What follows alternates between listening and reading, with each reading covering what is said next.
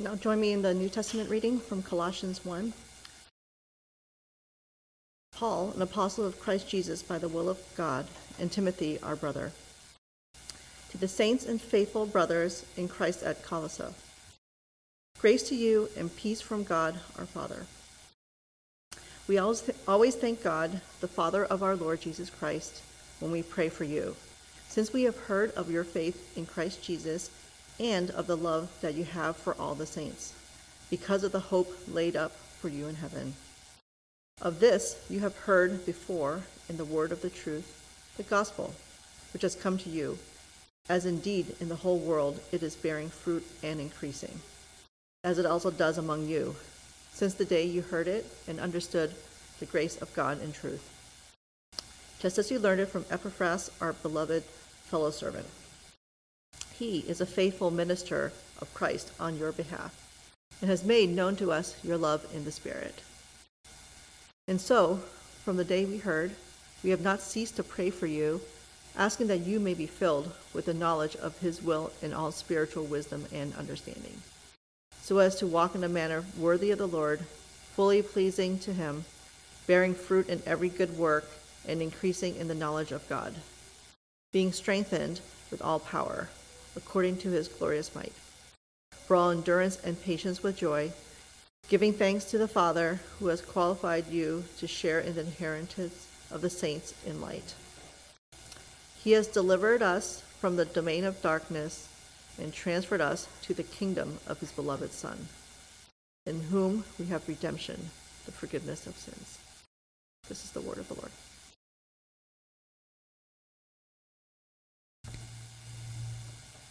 It's such a joy to be with you this morning. After an absence of a year and a half or longer, it seems like I've slept through how many days, but it's always a joy to be with Christian brothers and sisters, and especially our new friends at One Ancient Hope. I want to thank Pastor Will for his gracious invitation to share the pulpit with you this morning.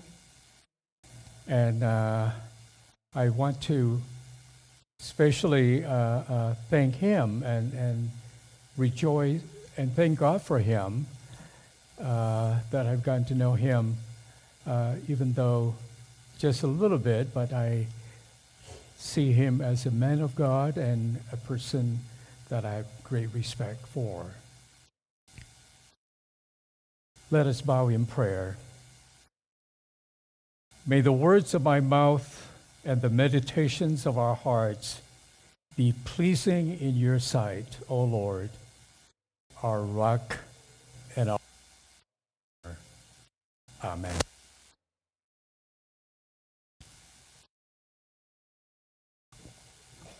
We are living in the midst of a great social change. Even though many Christians may not know it, we have been taken capture by the secular culture, and like Daniel and his friends, we have become exiles in our own country.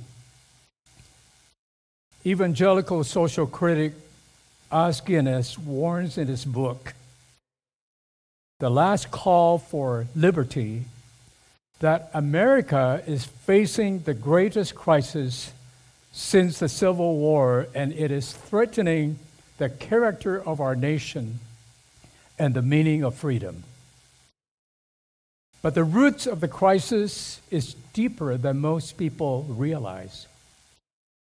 A Chinese saying goes something like this: the fish do not know that it's wet. I think what's happening now can best be understood by looking back to the 60s when I first came to Iowa City to work with students. The year was 1967. My friends in Michigan had warned me, they're all farmers there, they want to accept you, don't go. But little did they know that Iowa City was where I made many lifelong friends, not to mention of my lovely wife including a professor in theater and rhetoric originally from New Zealand, who had just published his memoir with a chapter called Bright Fields of Iowa. The following year, 1968, was the height of the civil rights movement and the year Martin Luther King Jr. and Robert Kennedy were assassinated.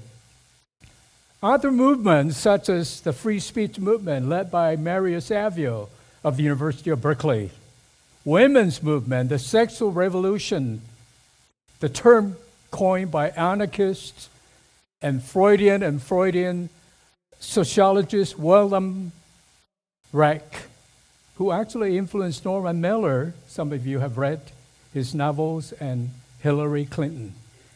And the anti-war movement, influenced by Marxist theoretician Herbert Marcuse, and students were talking about him a lot, even though half of them don't really know, and maybe more than half, what he was talking about. And the other half that thought of him as such a great mind have never read him, or some of them have not even heard of him. But these movements then echo the call of the civil rights movement and call the status quo into question.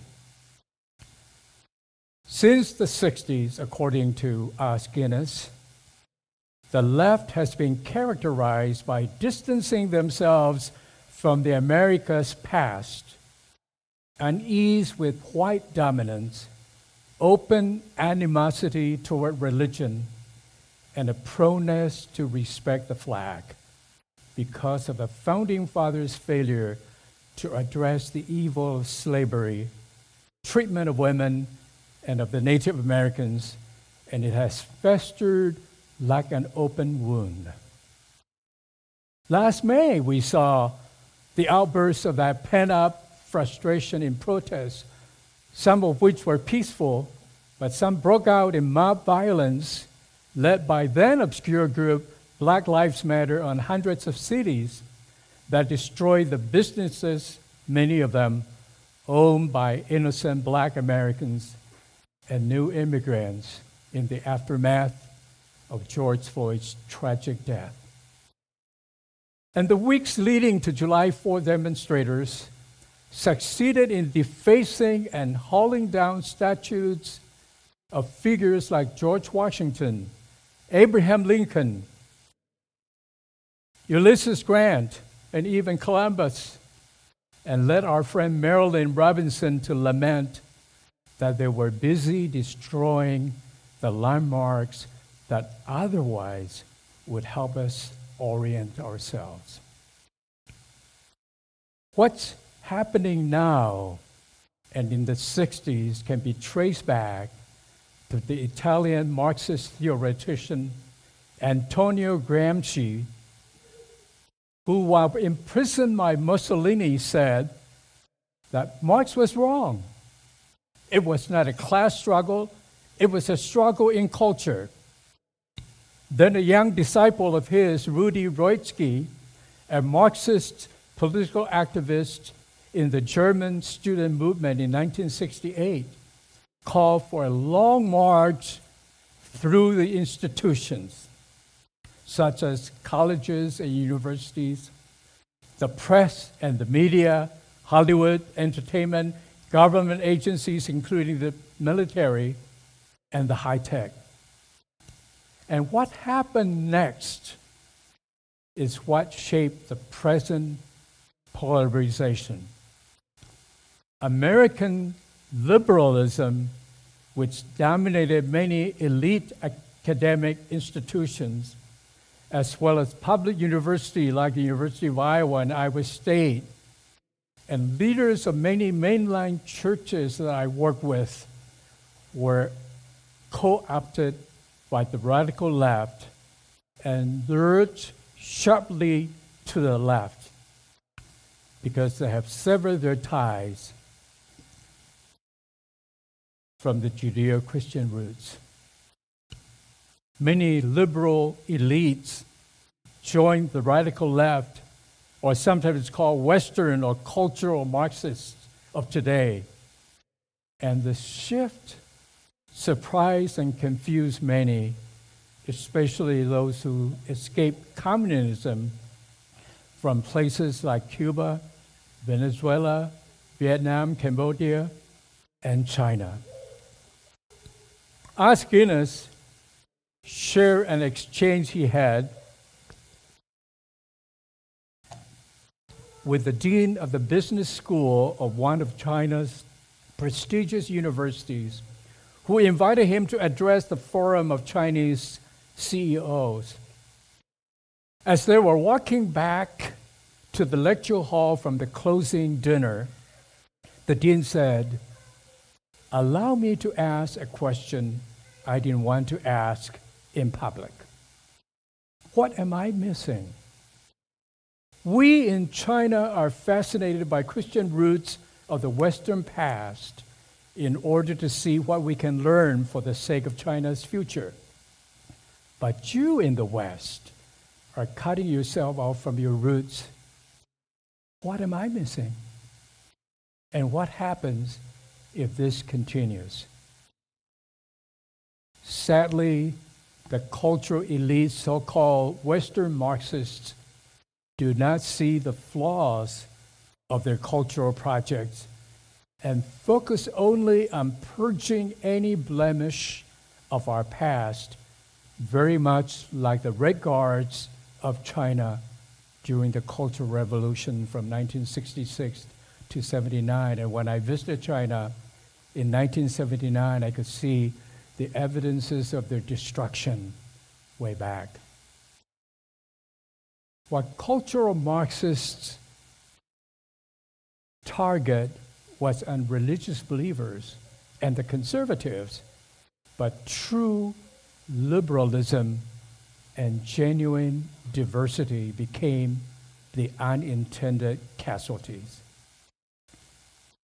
A book that moved me deeply was a book by British author and associate editor of Spectator, Douglas Murray, The Madness of Crowds. In the book, he decried the fact that just as the civil rights movement was near the point of victory, everything seemed to sour. Just as things appeared to be better than ever before, the rhetoric began to suggest things had not been worse. And suddenly, everything seemed to be about race. To be sure, we Christians believe that there must be genuine repentance for the wrongs, including racism, sexism, and injustices.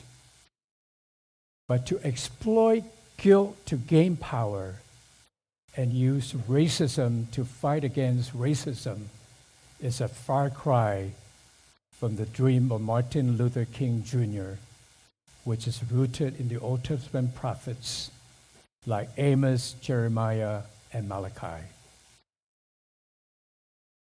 Is there hope for us? Or are we going to be like China? We know that as Christians, we're always on the side of hope because God is in control of all things. And this is what the psalmist reminds us in Psalm 46, that nations are in uproar, kingdoms fall, but the Lord Almighty is with us. The God of Jacob is our fortress. I believe that the choices we make now will make a big difference on the future of the church, including One Ancient Hope and the world. And for Os Guinness, even including the humanity. But to meet that challenge, it is necessary not only to know what we believe and why, but to live what we believe in a decisive and conscious way, nurturing our faith as a total response to Jesus Christ. In other words, we need to discover or rediscover exactly who we are and what God wants us to do.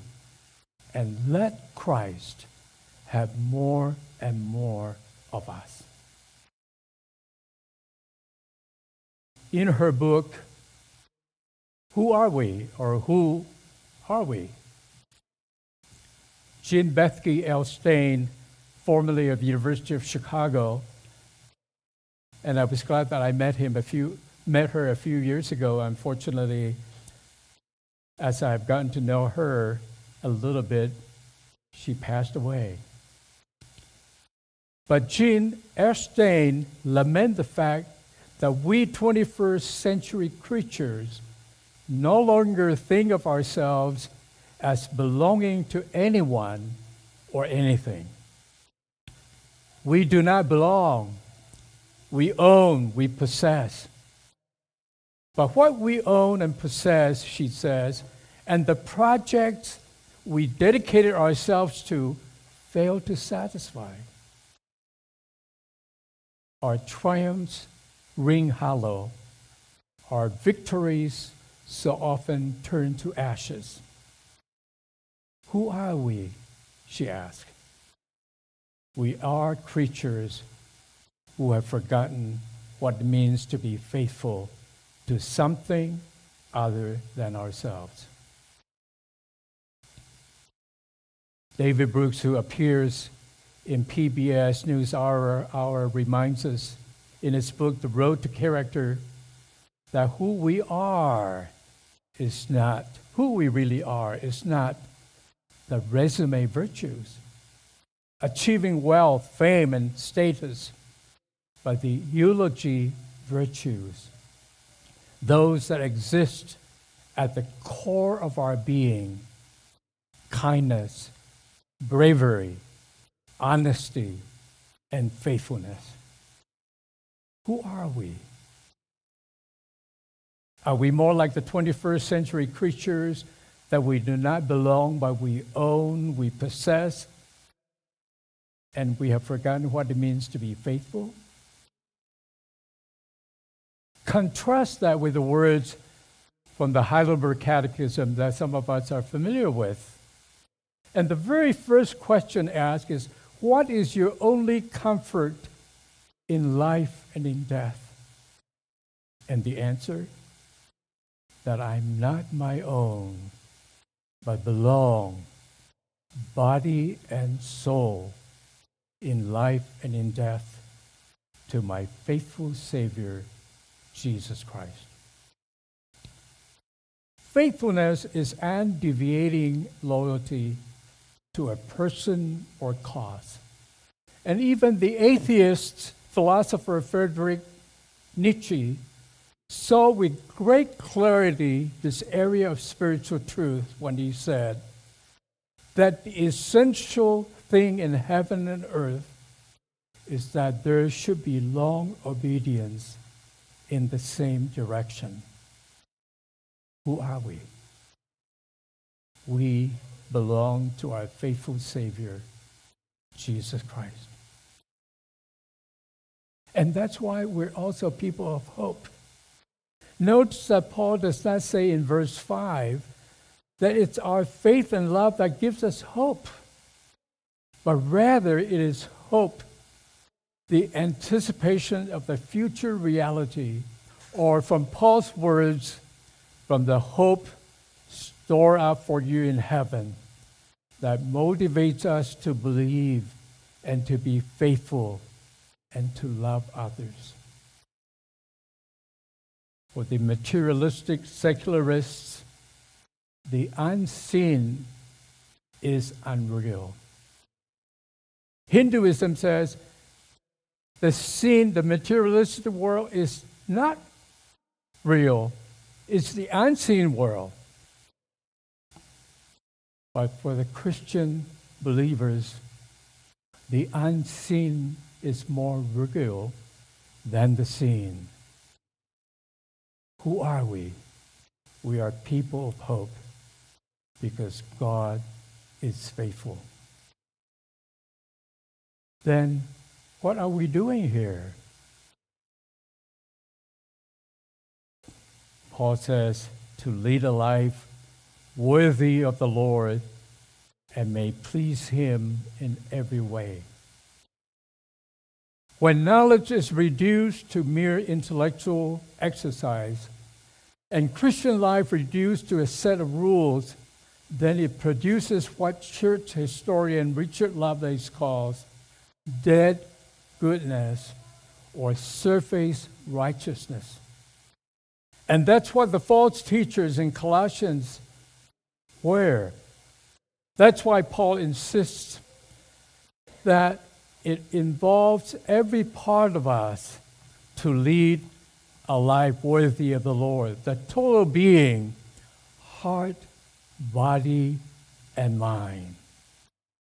That's why Jesus teaches us to love God with all our heart, soul, mind, and strength. Not our mind only, but all of our mind and all of our heart, soul, and strength. I don't know about you, but it helps me in my struggle to understand those who control the culture today, the cultural elite, the liberal Marxists.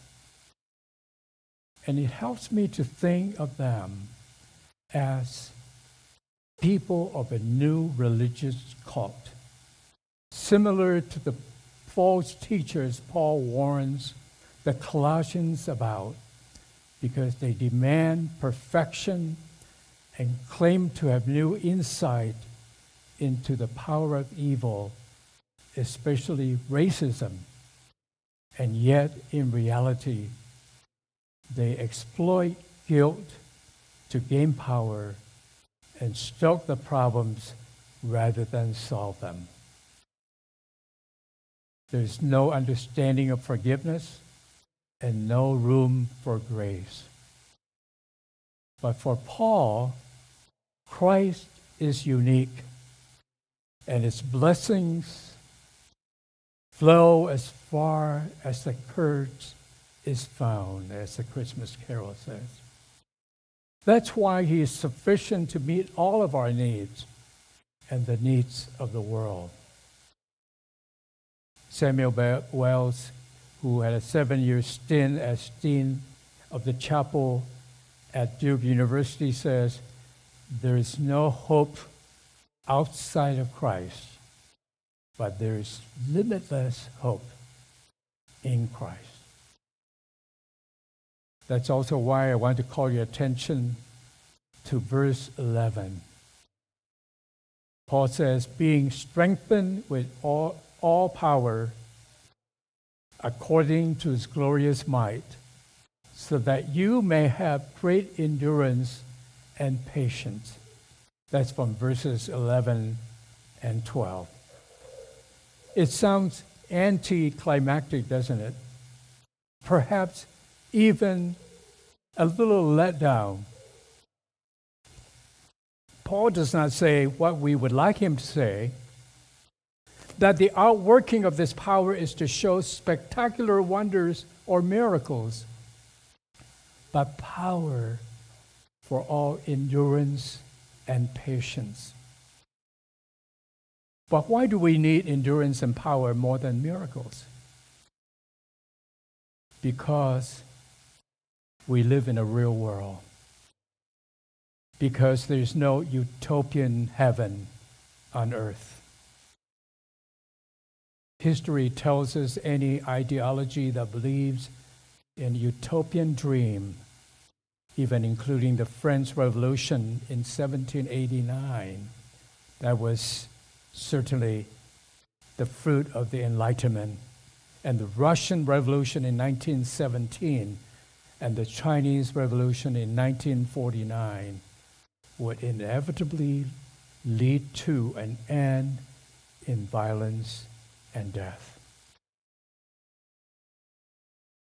Endurance is to have patience while facing suffering, persecution, and hardships. And patience is to persist even with difficult people. not with resignation, but with joy, according to verse 12. Joy under pressure is one of the miracles of God's work in His people. This is the area that I continue to strive and struggle with. Pray for me, and I shall do the same for you. Amen. Let us pray. Lord, to whom shall we go but to you?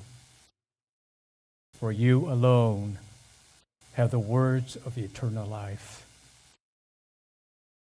You have called us to be your faithful people in this unique time, in this unique place, with its unique temptations and challenges. Give us wisdom and give us courage so that we may lead a life worthy of your high calling. In your name we pray. Amen.